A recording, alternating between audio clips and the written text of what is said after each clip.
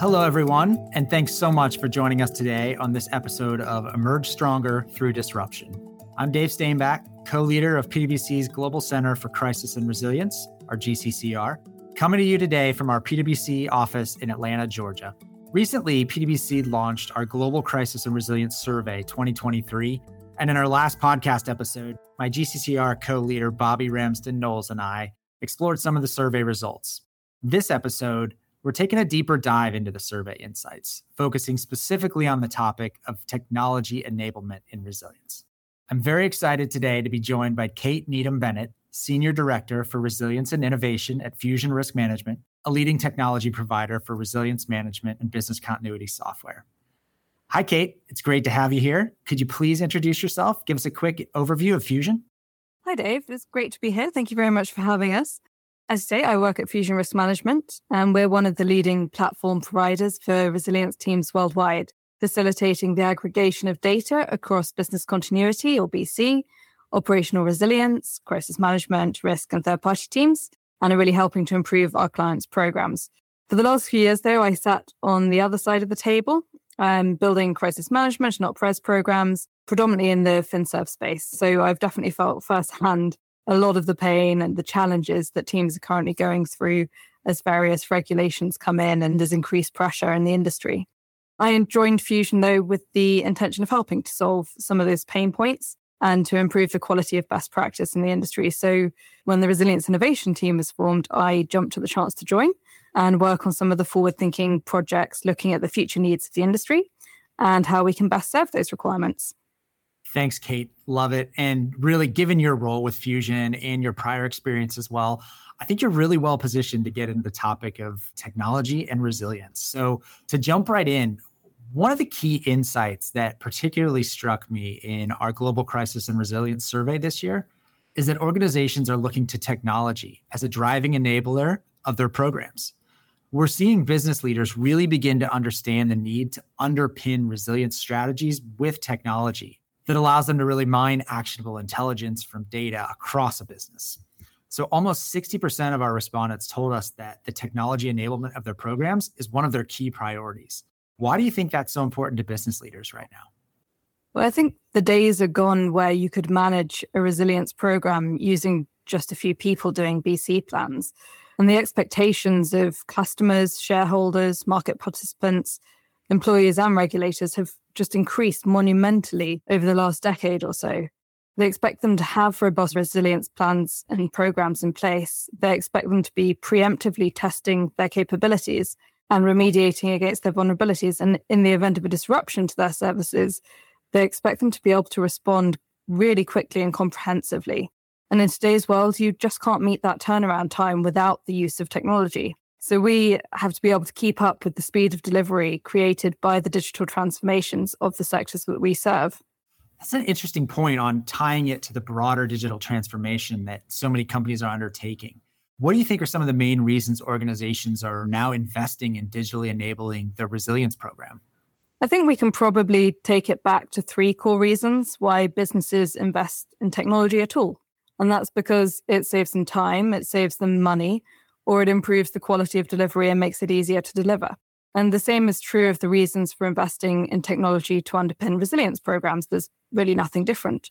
They're looking to get a holistic view of their firm through a single pane of glass, so one platform, and use that platform to aggregate the data from across multiple disciplines.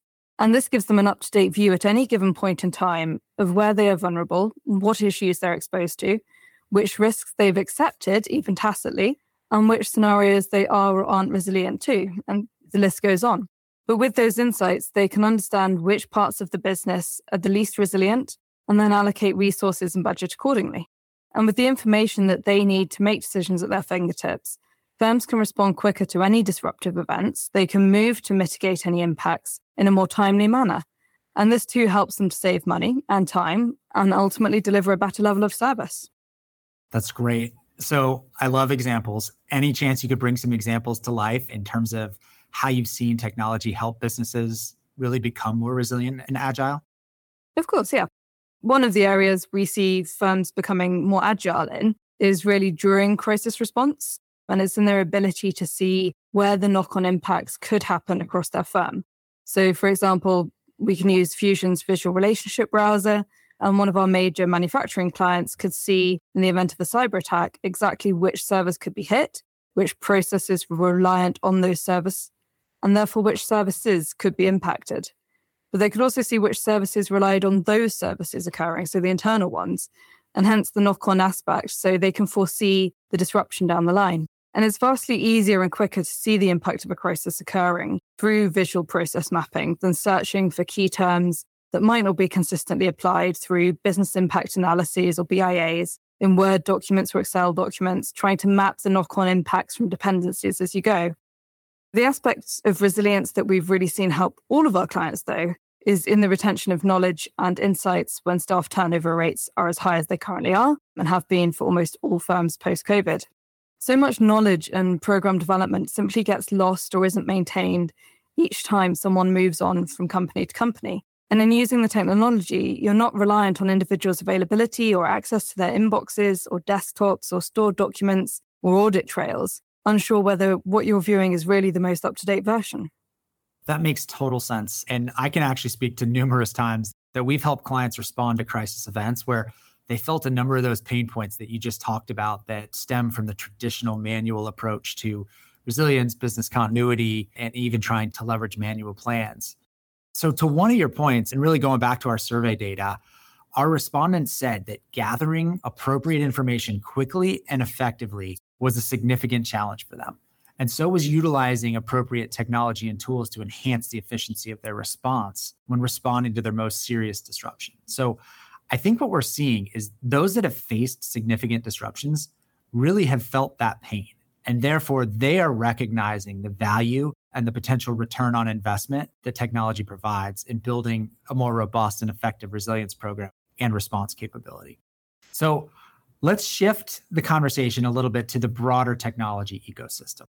Operational silos, distributed data, systems, processes, all those mean organizations really struggle to obtain that holistic, clear, and reliable view of really their footprint and their resilience, as you talked about. And they only identify some gaps when disruption actually hits. So I think technology plays a pivotal role in bringing all of these things together so that leaders are able to truly understand everything that's happening across the organization.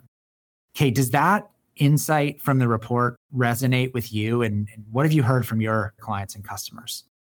It absolutely resonates, yes. In today's market, I don't think we have a single client or prospect that come to us without the requirement to connect their resilience data to the data being maintained or used by other teams elsewhere.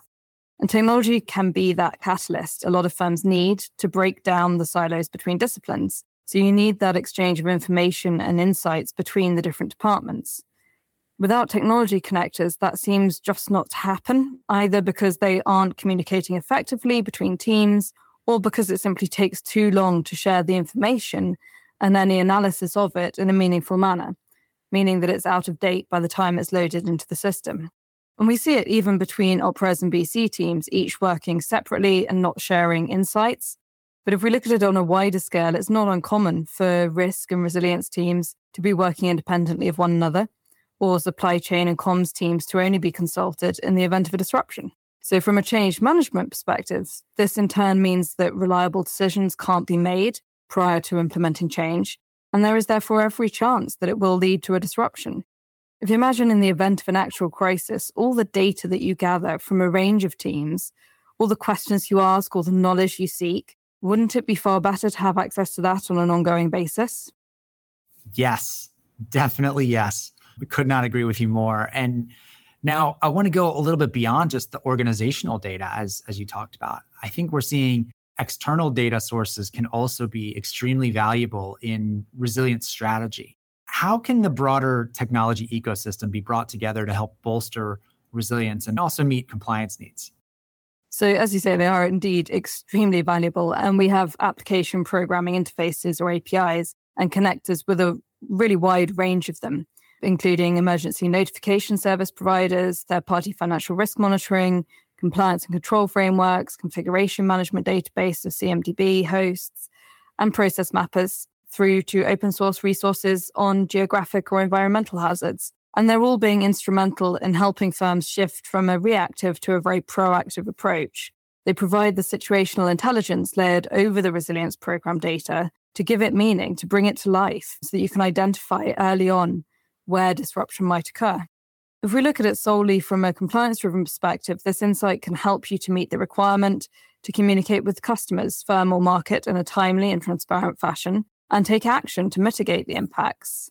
From a business perspective, it can help you maintain your reputation so everyone accepts that crises happen, in particular in this day and age, data breaches, but your preemptive measures, speed of response, and transparency of actions make the difference in attracting new customers post-incident.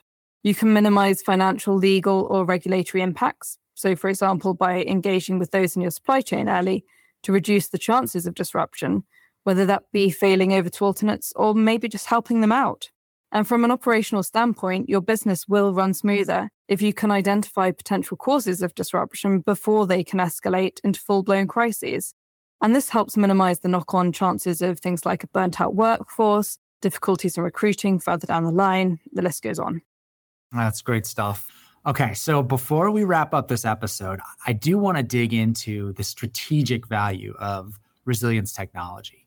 So for the first time in our survey, our respondents reported that the leading driver for their investment in resilience at all was now strategic, seeking competitive advantage. So 48%, in fact, told us that this was the case.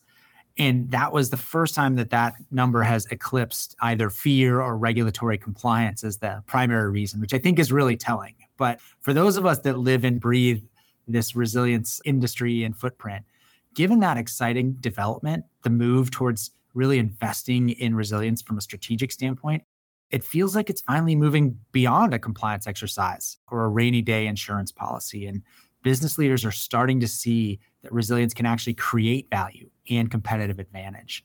Can you talk about the role of technology in enabling companies to meet that strategic objective? It is indeed an incredibly exciting time, isn't it, to be working in this sector. It's interesting to see the transition of seeing resilience as a cost-making function to a value-adding one. Even just the other day, I was listening to the radio and a UK energy company were advertising their services with the lead reason being that in the latest survey by which, an independent review organisation here in the UK, they were found to be the most resilient. And it just occurred to me that since when was that the key reason for buying anything, let alone energy? Reliable, maybe, but resilient? It was really interesting to see. But I think if you have a good understanding of your business, you can focus on the most important areas, and then you can invest there and make sure your areas of priority are the most resilient to disruption. So if you're available when others aren't available, especially in crises requiring use of finite resources, then your market share goes up. If data is being aggregated across teams and any resulting reports, dashboards, conflicts, and insights are being shared out to them, the company as a whole can make improvements to their wider ecosystem, and they can really focus their time on growth initiatives. And both those factors should be grabbing the attention of strategic decision makers as they provide a competitive advantage. If not, then the regulators are there helping to push the agenda through, and they can do that through pressure on boards to understand their cyber and resilience statuses and make improvements accordingly. And it's really encouraging to see that it's even got to the point where there is a role for exactly this at the C-suite level, and that's the Chief Resilience Officer. That's fantastic. And I actually think that that is a great place to wrap up. I know Bobby and I are looking forward to covering the topic of Chief Resilience Officer on a future podcast. So, Kate, thank you so much for being here. This has been a really enlightening discussion, and thank you for sharing all of your insights around how organizations can and should be digitally enabling their resilience program and the value that that brings. No, thank you very much, Dave, for having us. I genuinely do believe that technology can only enhance resilience programs as we go forward, and it's a really exciting area to be collaborating with those in the industry on and seeing where it can take us. Wonderful. We hope our listeners will take a look at the report at pwc.com and let us know what you think. Please connect with both Bobby and me on LinkedIn, and don't forget to subscribe to Emerge Stronger Through Disruption wherever you get your podcasts. Until next time, thanks for listening. Copyright 2023 PwC. All rights reserved. PwC refers to the PwC network and/or one or more of its member firms, each of which is a separate legal entity. Please see www.pwc.com/structure for further details. This content is for general information purposes only and should not be used as a substitute for consultation with professional advisors.